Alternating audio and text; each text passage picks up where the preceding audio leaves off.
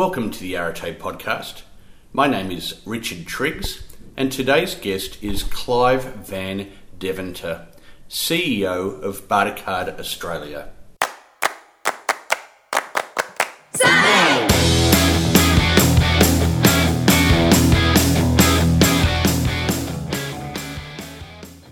Well, it's wonderful to have you along today, and I'm really looking forward to bringing this conversation to you with Clive, who I've known for many years prior to him starting his current role.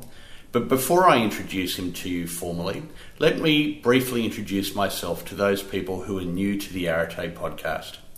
My name is Richard Triggs, and I'm the managing partner of Arete Executive, and we recruit CEOs, senior leaders and non-executive directors for our clients throughout Australia. If we can assist you with any recruitment requirements in your own organisations, I'd welcome the opportunity to have a talk to you. Let me now introduce to you Clive.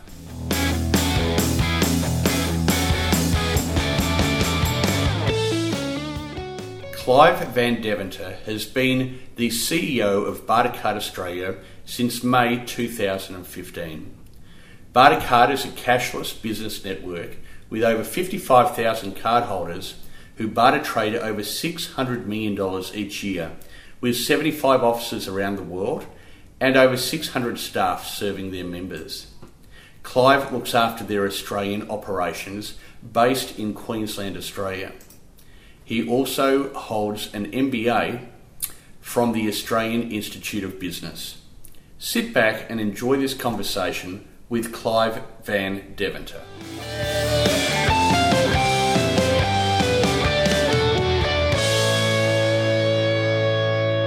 Well, Clive, welcome to the Arete podcast. Fantastic to have you along today. And just to begin, for the people who are listening in, perhaps you can have a chat about your current professional responsibilities. Yeah, hi, Richard. Yes, I'm the CEO of Bartercard Australia, and as the CEO, I've got total responsibility for the business. Now, Bartercard has been been in the country for 26 years, founded on the Gold Coast. It in 2014 listed via BPS on the stock exchange. So my responsibility is really taking this particular business and moving it from a company-owned or privately owned business and putting a lot more corporate governance in there and growing the business. Okay, great. And for people who are unfamiliar with what Bartercard is, tell us about what the business does. Yeah, so in the cash economy, you have people selling products and services, and they receive cash for that, for their products and services. Within Bartercard, we basically, people earn trade dollars for their products and services. Okay. And then they utilize those trade dollars to either offset their cash expenses or create wealth with other members. So it's a close user group. You can only spend those trade dollars within the network. So our Bartercard essentially goes out and it has a member acquisition strategy. We bring on customers and businesses, so it's a business to business into the small, medium enterprises, the SME market. And we really basically bring in businesses with like-minded business owners who want to grow their businesses. And then we allow them to network and deal amongst each other. So it's a traditional barter system, but utilizing trade dollars. So it's a lot easier and a lot more convenient, much more flexible. Okay. And I imagine you'd have all different kinds of businesses in there, providing different products and services. Absolutely. It's actually quite an interesting business model. We have people who are there from the one single tradie or a person who cleans a swimming pool right up to businesses who turn over to $300 million. Wow. So, we've got developers in there. We sell properties on barter. We sell haircuts on barter. We do restaurants, meals on barter. And it's actually quite interesting because it's an economy, and in an economy you have to have a perfect mix of the different products and services.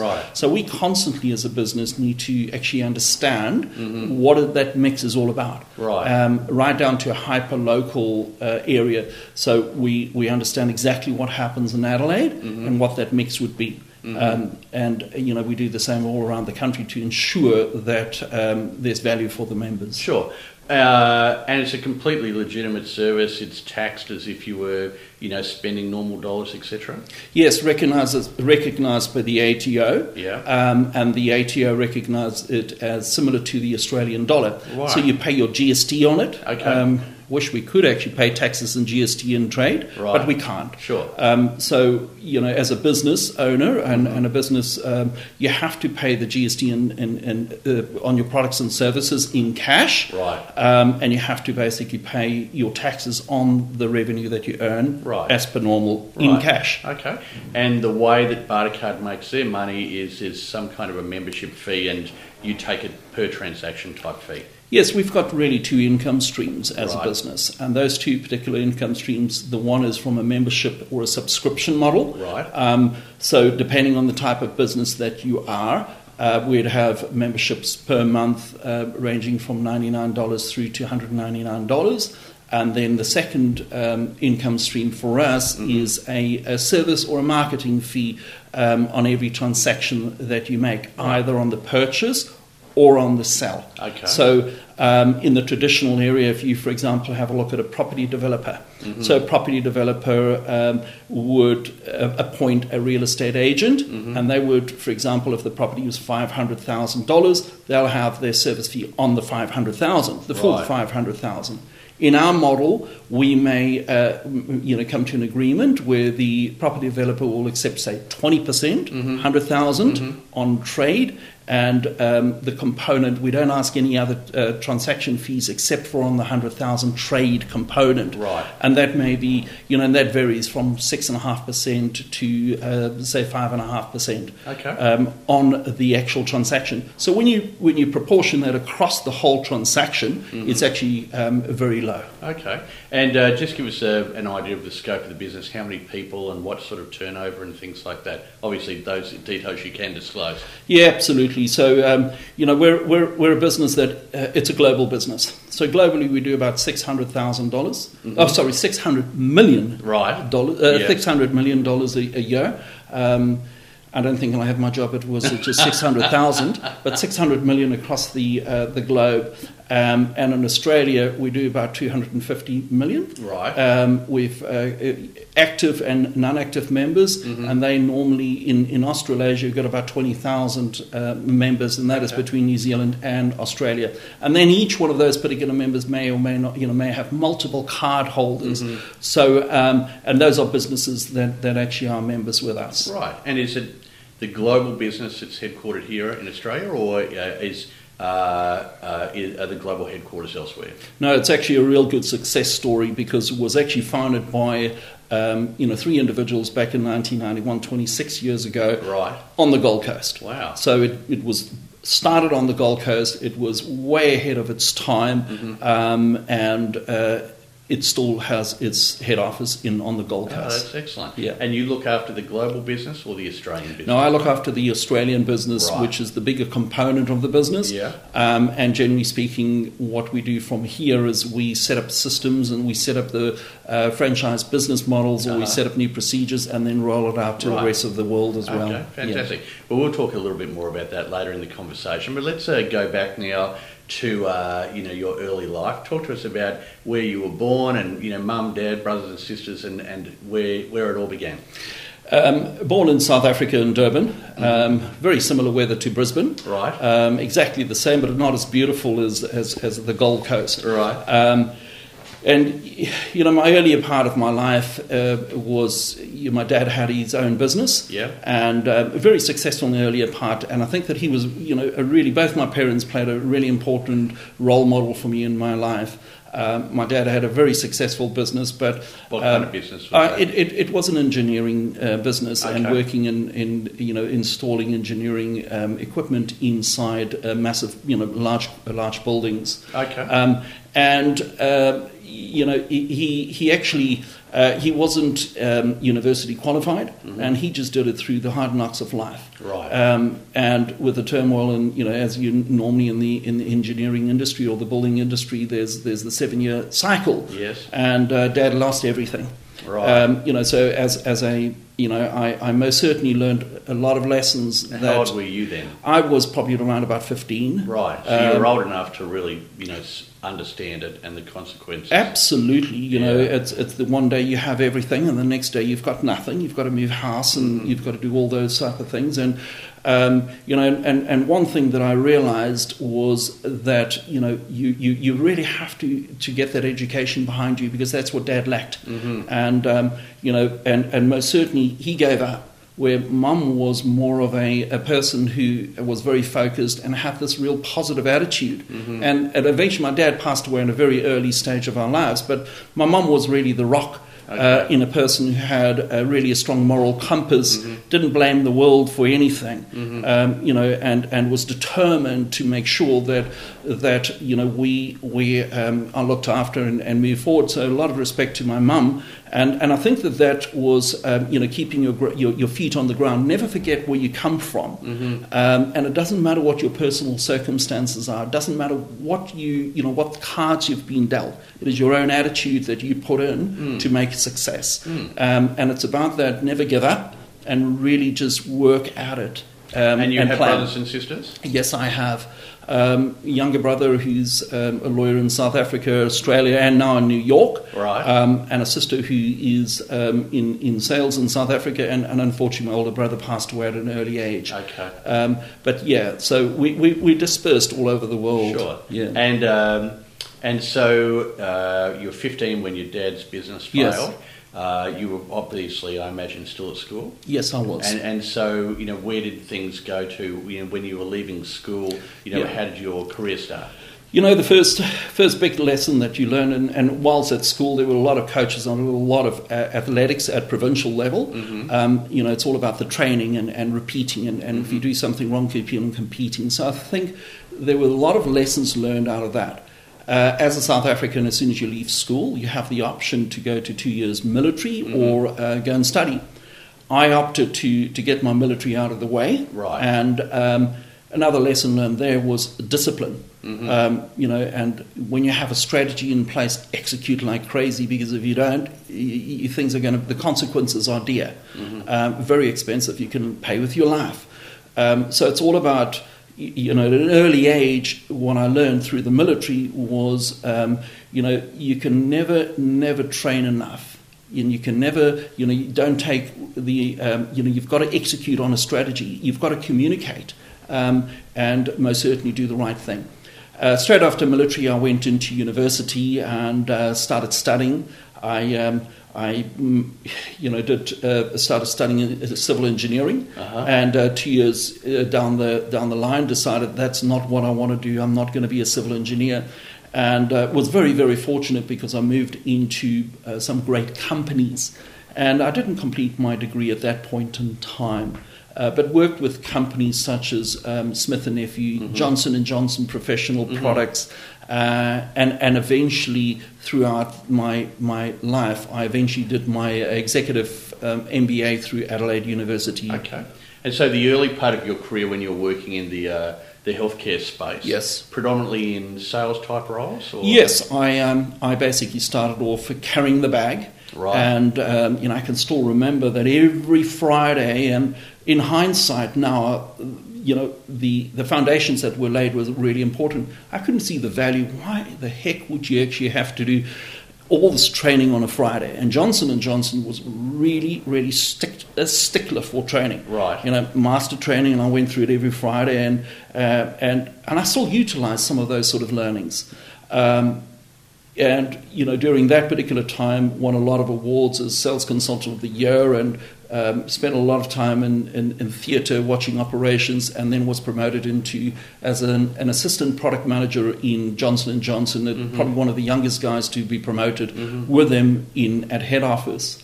So relocated from Durban up to Johannesburg to pursue a career.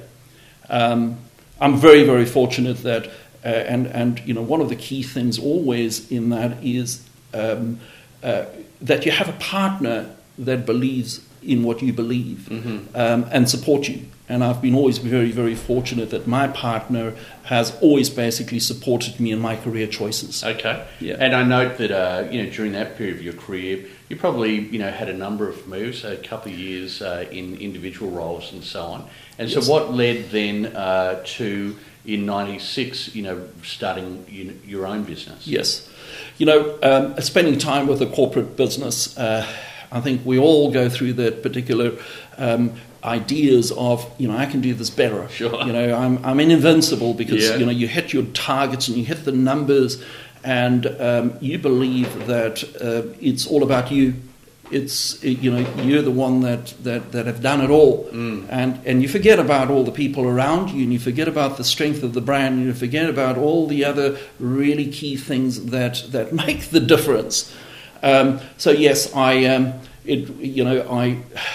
it was a period when I was with Smith & Nephew. I, at that point in time, had found a niche in the marketplace and found that within the sports market or the sports medicine market, there weren't any categories in the pharmacies. It was very difficult if you were a sportsman to actually walk into a pharmacy and find what you wanted. So I created with a partner, we decided to create a new business. Landed an agency from United States, Mueller Sports Medicine, and decided to launch that in Australia. A really good, valuable lesson that I learned was that my business partner and I spoke about it. And you were still in South Africa then? Yes, I was. So my business partner and I basically spoke about resigning on the same day. Right. I went in, I resigned as a 50% partner in the business. He went, the CEO of the company tried to speak me out of it, right? But I stuck to my guns. That's what I said I was going to do. He went in and he didn't resign. So all of a sudden I sat with 100% of a company, and right. Within the first 2 years, again, probably about 15% of the market share, and then eventually realized that to take this business further, I came into Australia, launched the business in Australia, and that's when I fell in love with Australia, and sold off the business in Australia. And then, when you were in South Africa, what was the thing about Australia versus, going into another country? Number one is the cultural differences. Right. There's such big differences. When you work in Australia versus South Africa, the cultural difference is so different. Right. In what respect? In the way that you deal with people. Right. In Australia, it's a lot more consultative and a lot more engaging. You have to basically take people in on a journey. And in South Africa, whilst you still do that, you have the luxury of also basically sometimes you need to actually just control and command. Right. And Australia tends to be a lot more of a softer approach versus in South Africa it tends to be a lot more aggressive approach. And you've got to adjust between those two. So, had you been to Australia, as a tourist and decided, well, I really like Australia, I'll bring my business interests here, or was it the other way around? You saw Australia as a great business opportunity, and then coming here through business, you decided that you wanted to live here? I wish I could say at that point in time it was based on pure market research, right. But it wasn't. Okay. At that point in time, it was opportunistic. I had a business partner who was pretty wealthy, right. That wanted to move into Australia, and this was an opportunity for us to expand into Australia, and that was really what happened. And so you came here. You were saying that you achieved good market share in South Africa. Yes. How did things fly for you in Australia? Yeah, the launch was very good, my objective was really just to launch the business and sell off, and that objective was achieved, so that I can pump money back into the South African business.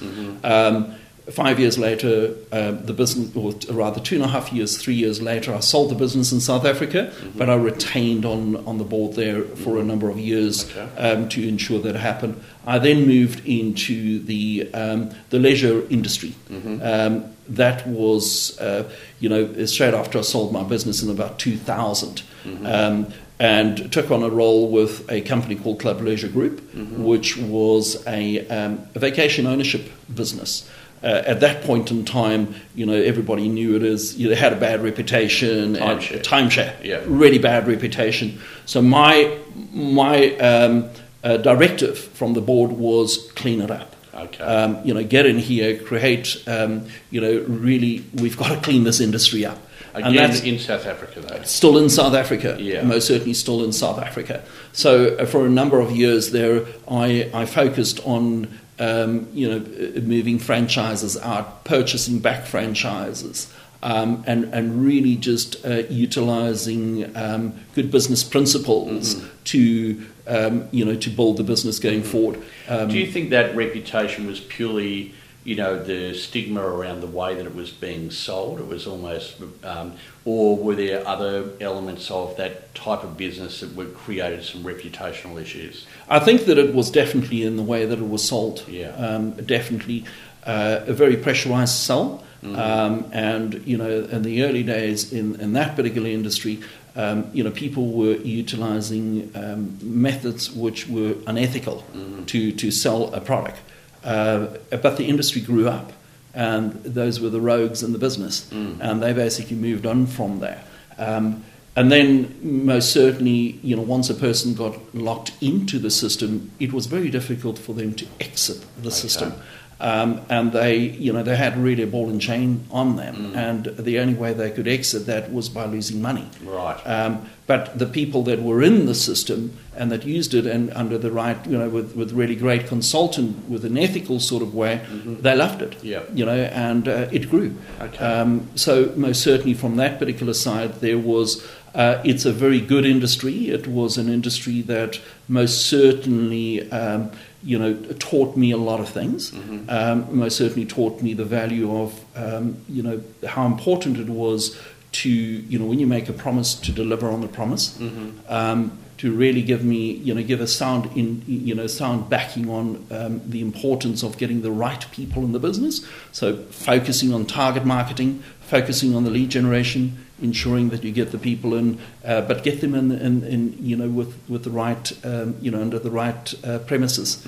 So they must not mislead. And it's really about the journey of the member and the journey of the customer right throughout the process that you've got to look at. And it's really taking care of the customer from start right through to the end. So there are some real good learnings in that particular industry. And so how did you end up then relocating to Australia permanently?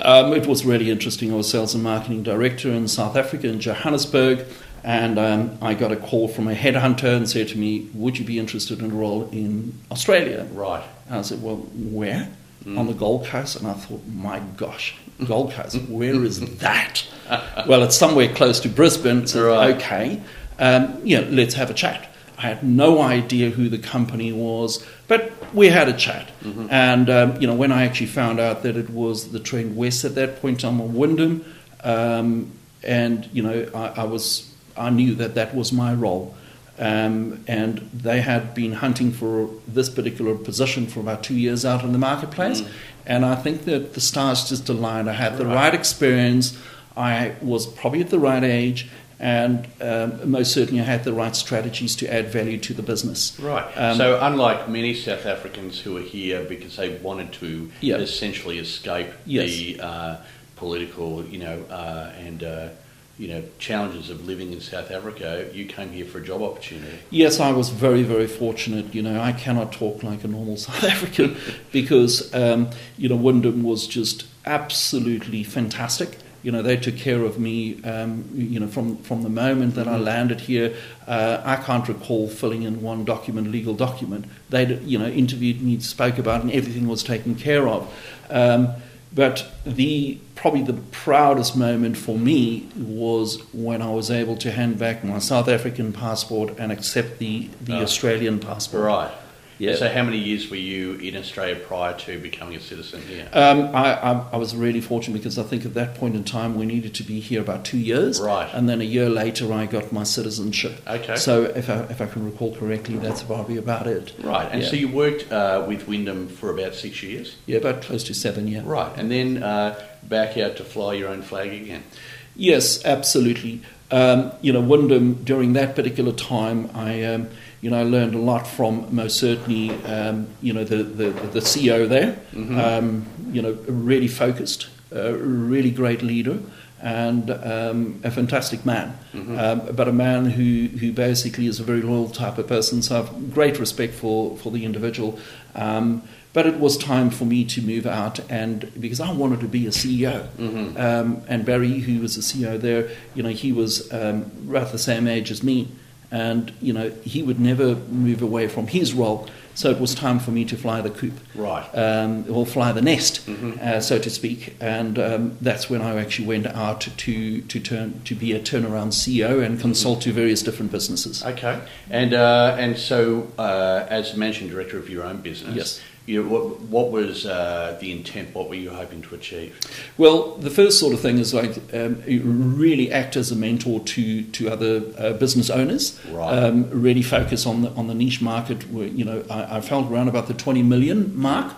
Businesses around that sort of mark where businesses needed to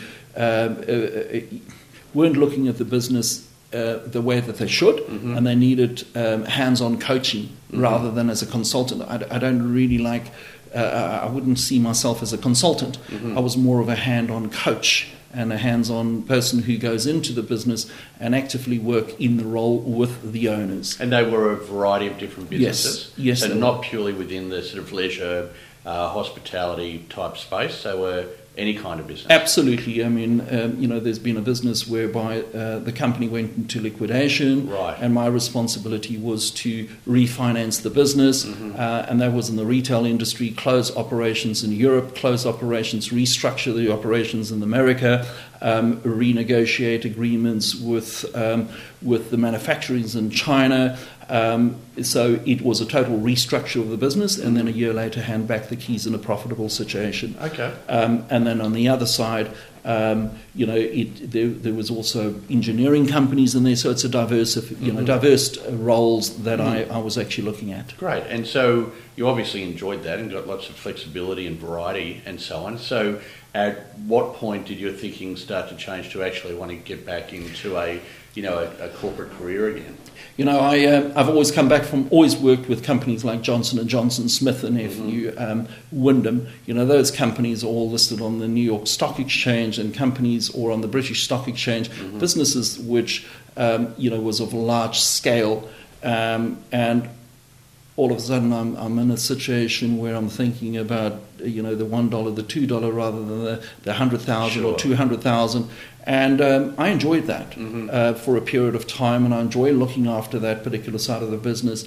And I wanted to get back in leading people. When you consult or you work as a coach, you're basically working with one person. And I enjoy this side of leadership.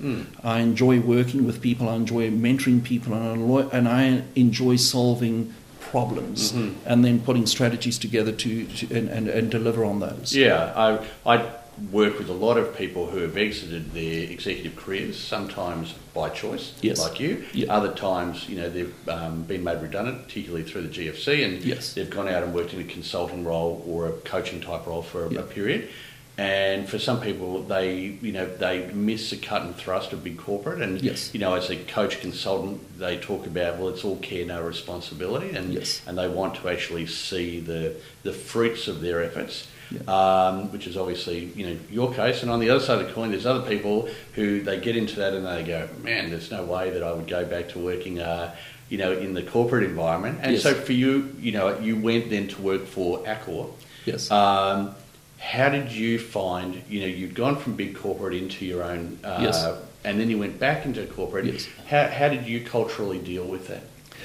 It's actually, I guess that it's all about, adapting and taking full responsibility of the job at hand, and understanding, whether it's shareholders that you have to basically report to, or a board that you have to report to, or you work with one specific owner. It's always about, having the meeting of the minds and understanding what the outcomes are, and then putting the strategies in place and then execute them like crazy. Working with individual owners rather than a board. You'd find that quite often you have personalities like maverick entrepreneurs, or you have people that don't have the in smaller businesses. Sometimes people really look well after they understand the difference between cash flow and the understandings of profit. And in other cases, you have people that really have no concept, that you've got to actually manage your cash flow, so there's a deeper learning that you've got to do. Versus on the corporate market, inevitably, all those structures are in place. Things are in place. So from a cultural point of view, is working with a smaller business, it's really focusing on the individual trees, versus working in a corporate business. You tend to have the luxury or different working more on the strategic side of the business. And so I tend to prefer to work on the strategy side. Right. And also, you're at Wyndham, you think, I really want to be a CEO. Yes. My boss is going nowhere. Yes. So you exit, do your consulting work for a few years. Yes. And then when you went back into Accor, you went back in not as the CEO. So what was happening in terms of your thinking, about this sort of aspirational CEO role? Okay, so with the core, it was a year contract that I did with them as a general manager in Asia. Yeah. And at that point in time, still working for myself. So it was a contract period. Okay, yeah. So it was part of my consultancy business. Right. And so a core was also they wanted to expand their vacation ownership side in the Southeast Asian market, and I helped them basically put structure together, help them with acquisitions over that particular. And where were you Indonesia. Based in Indonesia. Okay. Based in very, very fortunate. I had an apartment out in Bali. Right. So it was great for a year. Fantastic. But most certainly, the travel was really crazy. You probably spend a couple of days in every 6 weeks back home. Right. So it's not, that's something that you can do for a short period of time. So were your family there with you, or they stayed here? Yes, they stayed in Australia. And that really, after the year contract, whether I'd renew or want to do more longer with them, I decided to most certainly embark and look for another opportunity. Right. And that's where the Bartercard opportunity came across. And probably the first time that I applied for a position in maybe about 20 years. Right. So, but a great move, I think. Okay. And so how did the Bartercard opportunity come to your attention? It was one of my colleagues had actually approached me and said, notified me about this particular role that he heard about. It was advertised in the Australian newspaper, and I applied. And fortunately, I ticked most of the boxes, and was after a number of interviews, very fortunate to land the role. Fantastic. And obviously you came from a different industry, but a lot of the skills. I talk about in my book, these quadrants, and same job, same industry, different job, different industry, etc. Yes. And for you, you'd not been a CEO before, yes. and you'd worked in a different industry before. So essentially, you moved to different job, different industry. What do you think it was about, your skill set that gave Bartercard the confidence that you were the right guy for the job?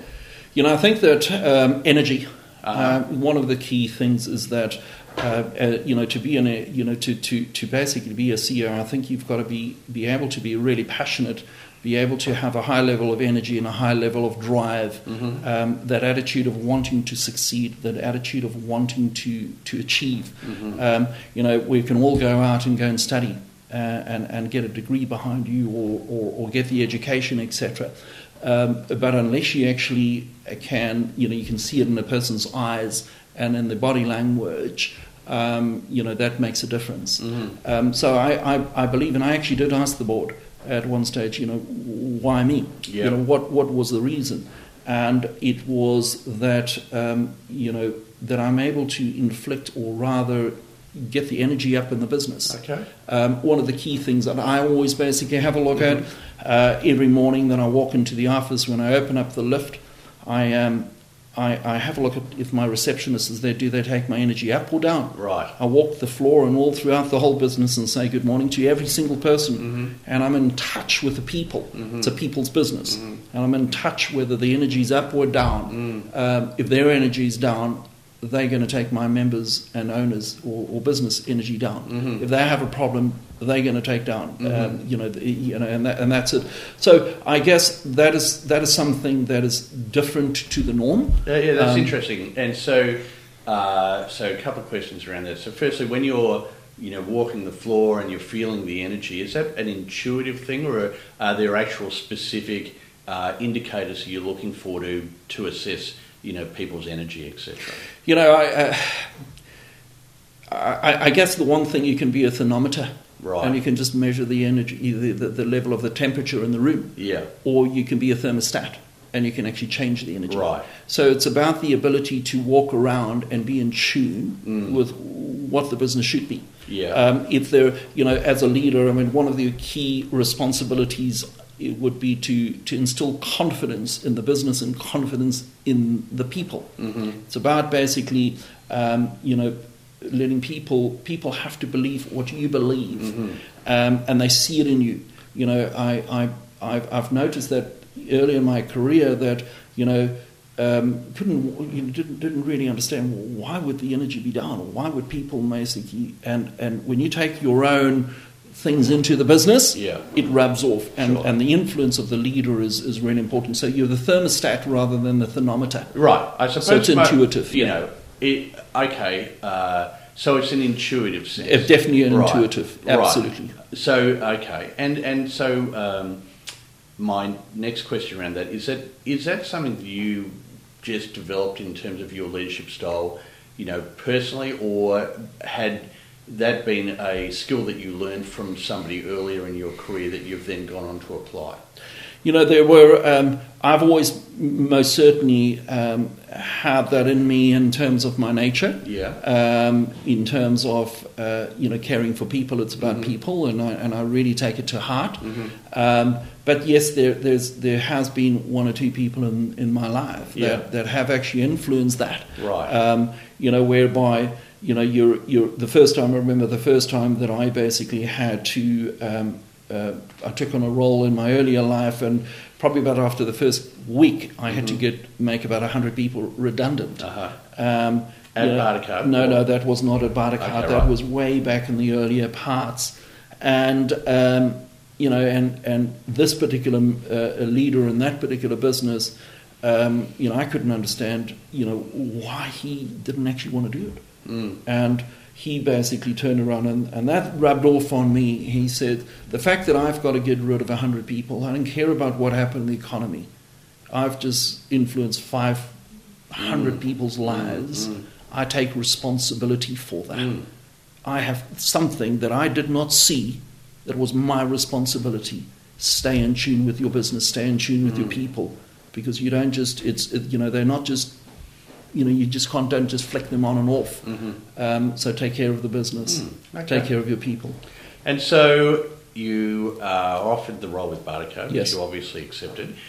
What was the mandate going into the role? Hi Clive, thanks for joining us. This is what we need you to get done. Yeah, it was a very clear mandate. Most certainly in terms of the business. When the company listed, the company had lost a little bit of focus on its members. And we saw a little bit of a decline in the membership, and we saw Bartercard slipping a little bit. So my mandate has been to really come in and relook at everything and turn the business. While still very strong and really great, my mandate is to grow the business and turn the business. And that's exactly what I've gone in. And, so I've really had a free rein in the business, and a fantastic board, really very supportive, very clear in their directive, and which makes it really easy. But there's always little small things that you've got to manage as a CEO, because you manage up and manage down. But it is about go in there and add value, change the business. And what have been some of the key initiatives that you've implemented, in the almost 2 years that you've been in the role? Yeah, so when you go into a business that you still got your founding member in the business that have actually been there for 24 years, and you've got the board who's been in the business for 10, 15 years, and they've worked really hard to create a business that they were able to take to the stock exchange. You then have to really have to look very deep. All the structures are in place. It's a franchise business model. There are manuals for manuals. Everything is there. But what I did feel, and as I said earlier, it's that intuitive. When I walked the floor, I felt the business was dated. I felt it was dated. Right. I felt that the energy wasn't there. I felt that it was more a view of a half glass. It was half empty than half full type of situation. So the first sort of thing was for me to seek to understand, get the thermometer out, or thermostat out, and actually understand what the temperature of the business, what are we doing well, what are we not doing well, where can we improve, how can we do it. My focus has predominantly been about putting a clear vision in, and my vision is to help businesses succeed. Very simple. That is our motto, that's what we're going to do. The second thing is then identified and had a look at our core values, and worked within the business so that from the board right down to to the lowest denominator in the business had an influence or had a vote on what our core values would be. And there were a couple of real core values in there, such as being customer centric, being communicative, being visionary, being adaptive, being accountable, and being principled. That was a really important one for me. So it's about creating the values, and then I've put a 5-year plan on with the support of an organizational psychologist, a 5-year plan on what I want this culture to be. So I have a clear vision of what my culture will be at the end. Put on the core values, and we're embarking on that journey. I've changed structure in the business. I've changed people in the company. I've changed my leadership, and ensure that we have that positive energy, because that will breed more positive energy in that. And then clearly having a look at that 1%er. I'm not concerned about a 10 or 20% improvement. I want that 1% improvement every week. That will give me 52%. Interesting. You chose to be supported by an organisational psychologist. Yes. With your vision and so on. Why did you choose to, engage that type of person? And how did you go about finding the right person to help you to do that? The first thing is that I have a vision. I know how to get there, and I will execute it like crazy. And I don't know what I don't know, and I would rather go and seek out best advice and best support from the experts like yourself if I need that support, rather than trying to basically beat around the bush to try and work out things myself. Okay. So the organizational psychologist is an individual that has consulted to the business before. So she had an understanding of the business, and she also worked with a very large consulting operation. So I engaged her, and she will continue being engaged in a part-time situation in the business to ensure that we do it. And one of the key things that I've also said to her, for example, is that these are my core values. If you see me waver from them, you hold me accountable. You tap me on the shoulder and you hold me accountable. So I've given her the permission to hold me accountable to the values and the core direction that I want to go to. Okay.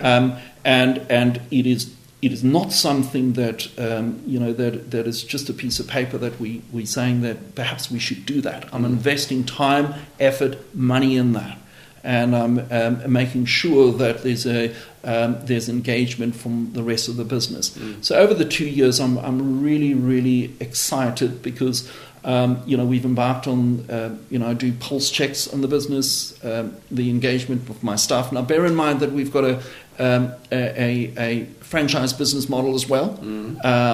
And we disperse around the country. We've done a lot of changes, and we have an engagement level of above 80%, which I'm, if I look at where we started, we're above 80% engagement level.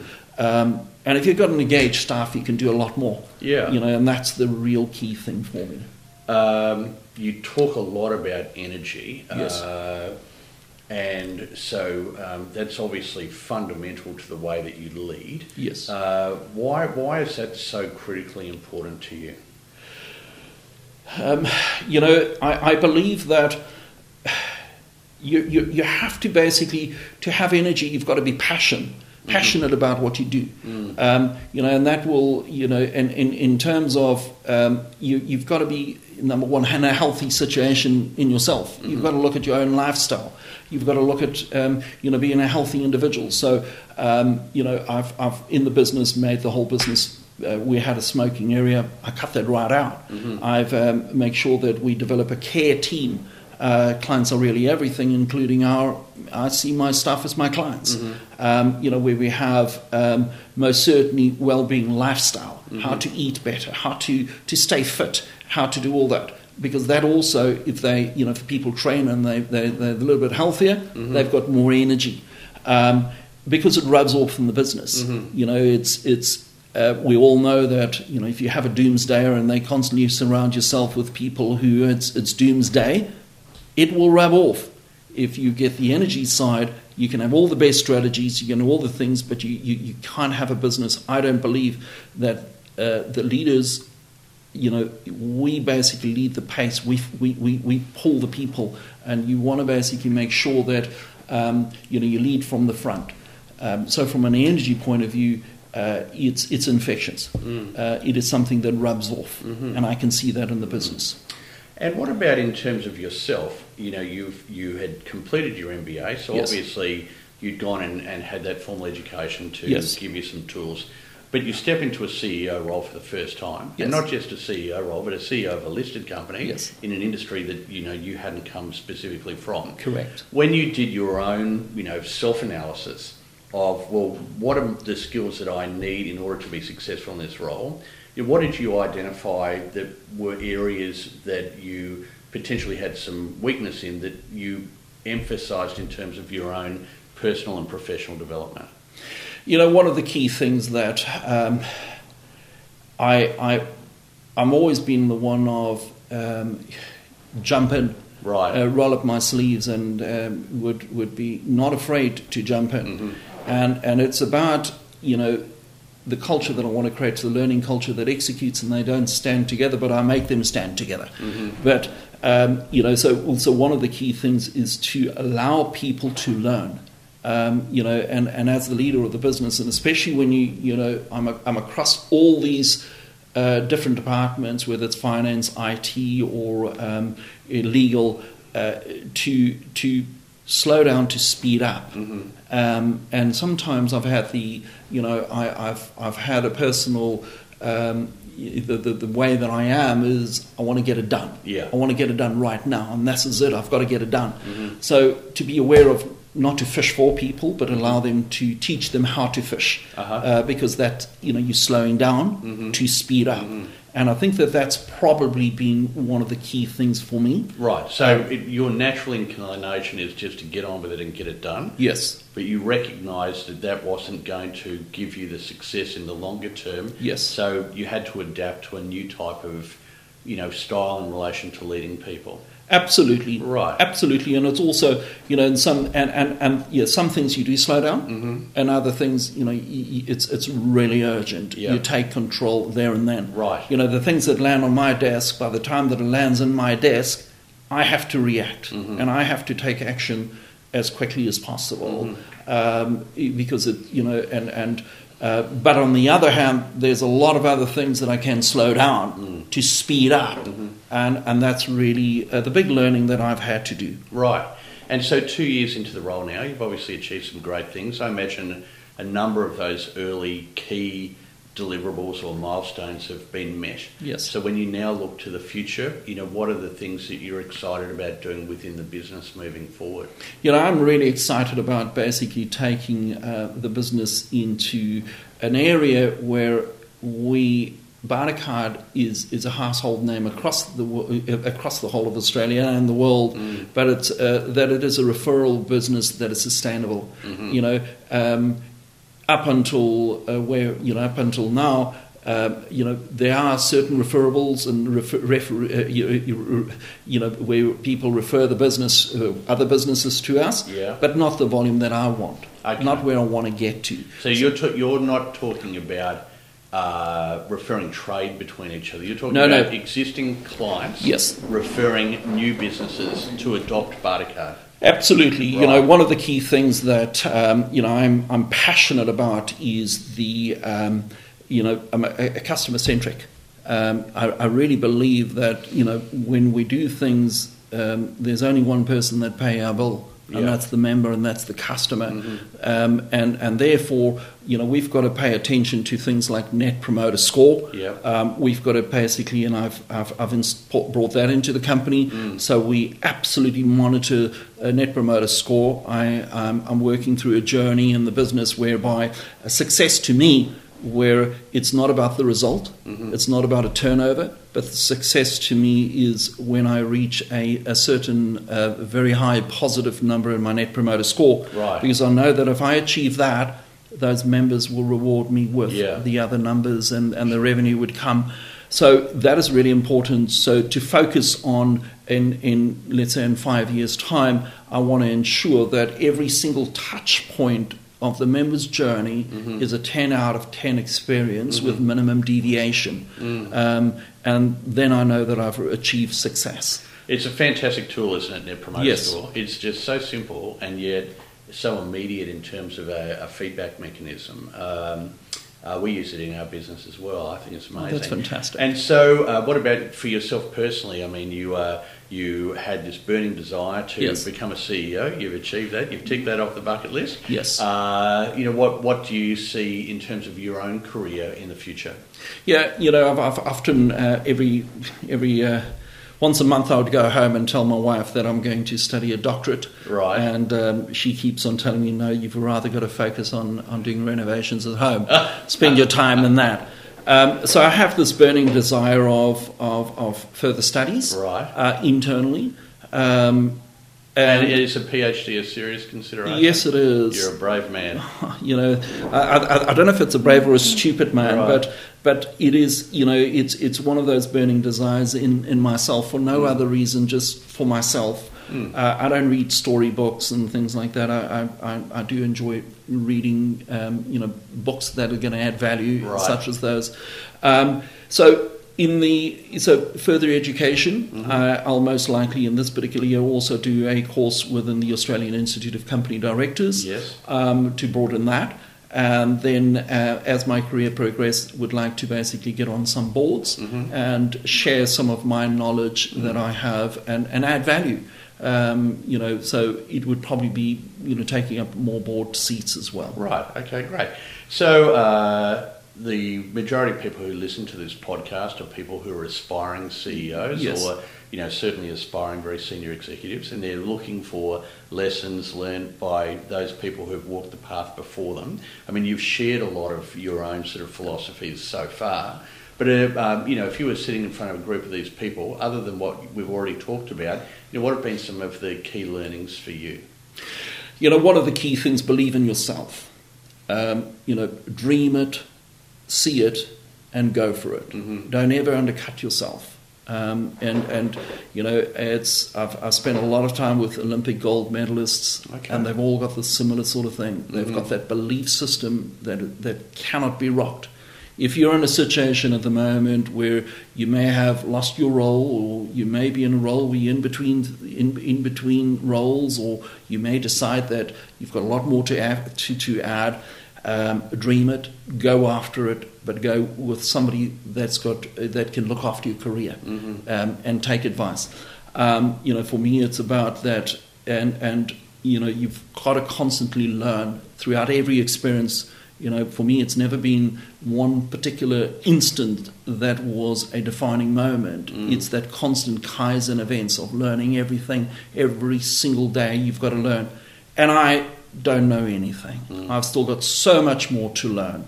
You know, and that's the way that I see it. I don't care whether you're 90 or 100. You've still got more to learn. So constantly learn, take up the things and stay humble, but go after your aspirations, but really go for it. If you believe it, see it, make it happen. And so would you say, in terms of the way that your career has unfolded, you've been really, clear in your own mind and articulate about goals that you want to achieve? Have you had a structured plan, or is it more just unfolded naturally and without much design? No, it definitely has not. It definitely has not.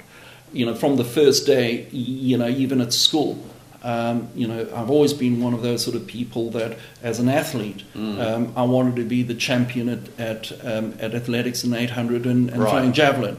I was determined, and I became that. In work, I was determined that by a certain age I will be in marketing and I will be in a product management. Right. I got that.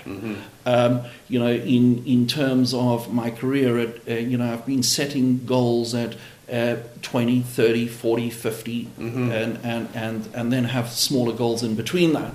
I was determined that at a certain age I will be a director, a sales and marketing director, and not just a director for a small business but a large organization. I knew what I wanted. I knew that I needed to have my MBA at a certain stage, come what may, whether I had my kids and everything else. I knew it, and that is what I needed to do to make it happen. Right. So I definitely have had along the way my own personal goals, and I can see them.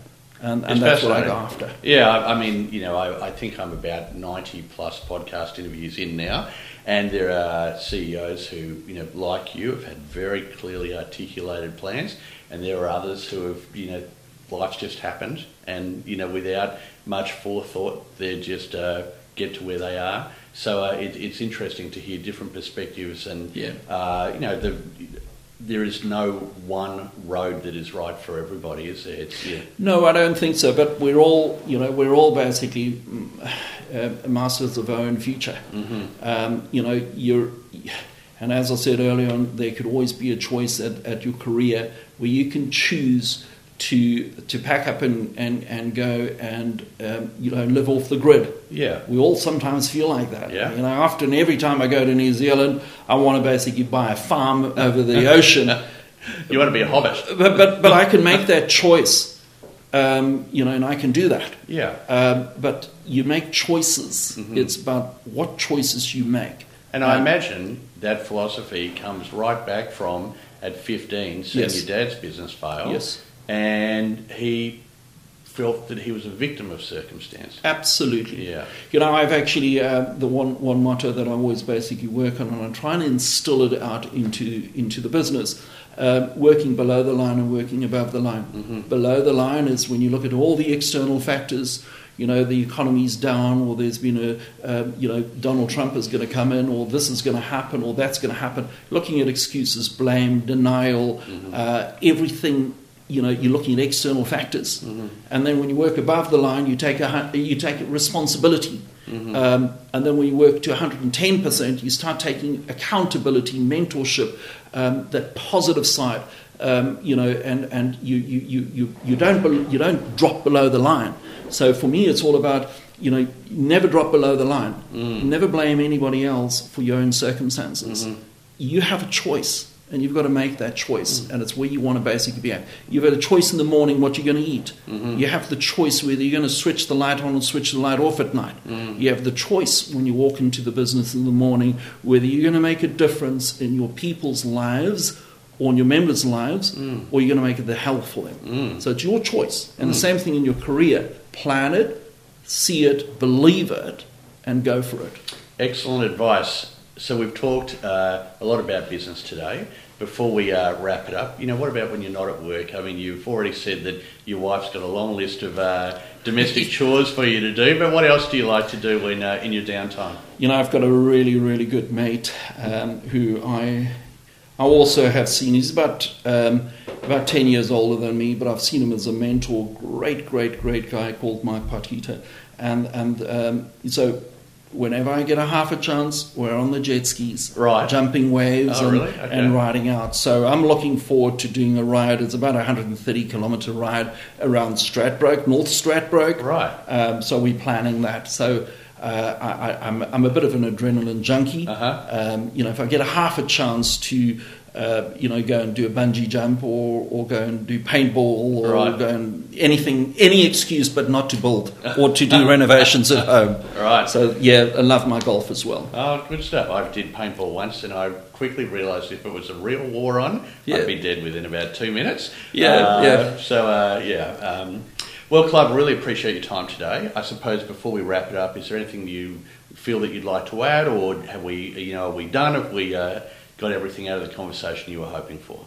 The one key thing that I basically think about is that, as much as you basically put things in your own career, and in the early parts, it sometimes feel that you're quite selfish. Yeah. And as you get into a latter part of your career, our responsibility as leaders is to help those young kids, help them grow, mentor, and really being role models to the people who are growing up, and the next generation. But really, take an interest in that. And the second sort of thing is, giving back to community.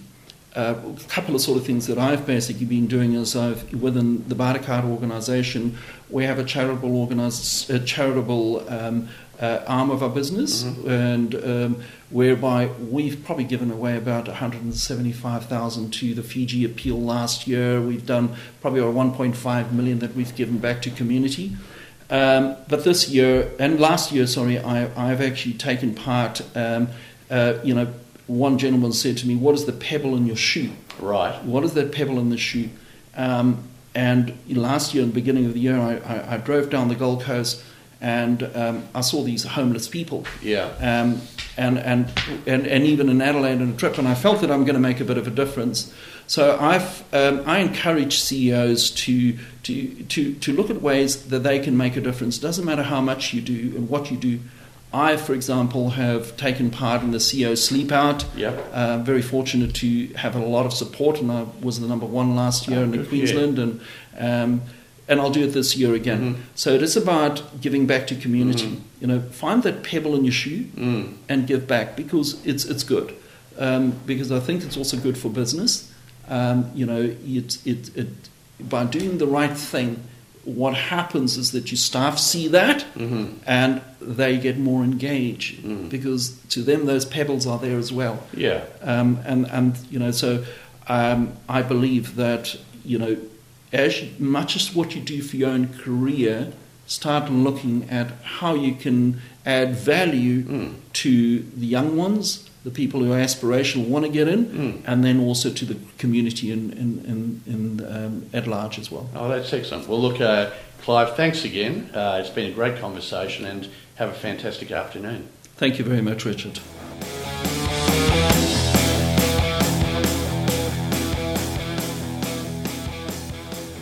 Well, thanks again for joining us, and I hope you enjoyed that conversation with Clive.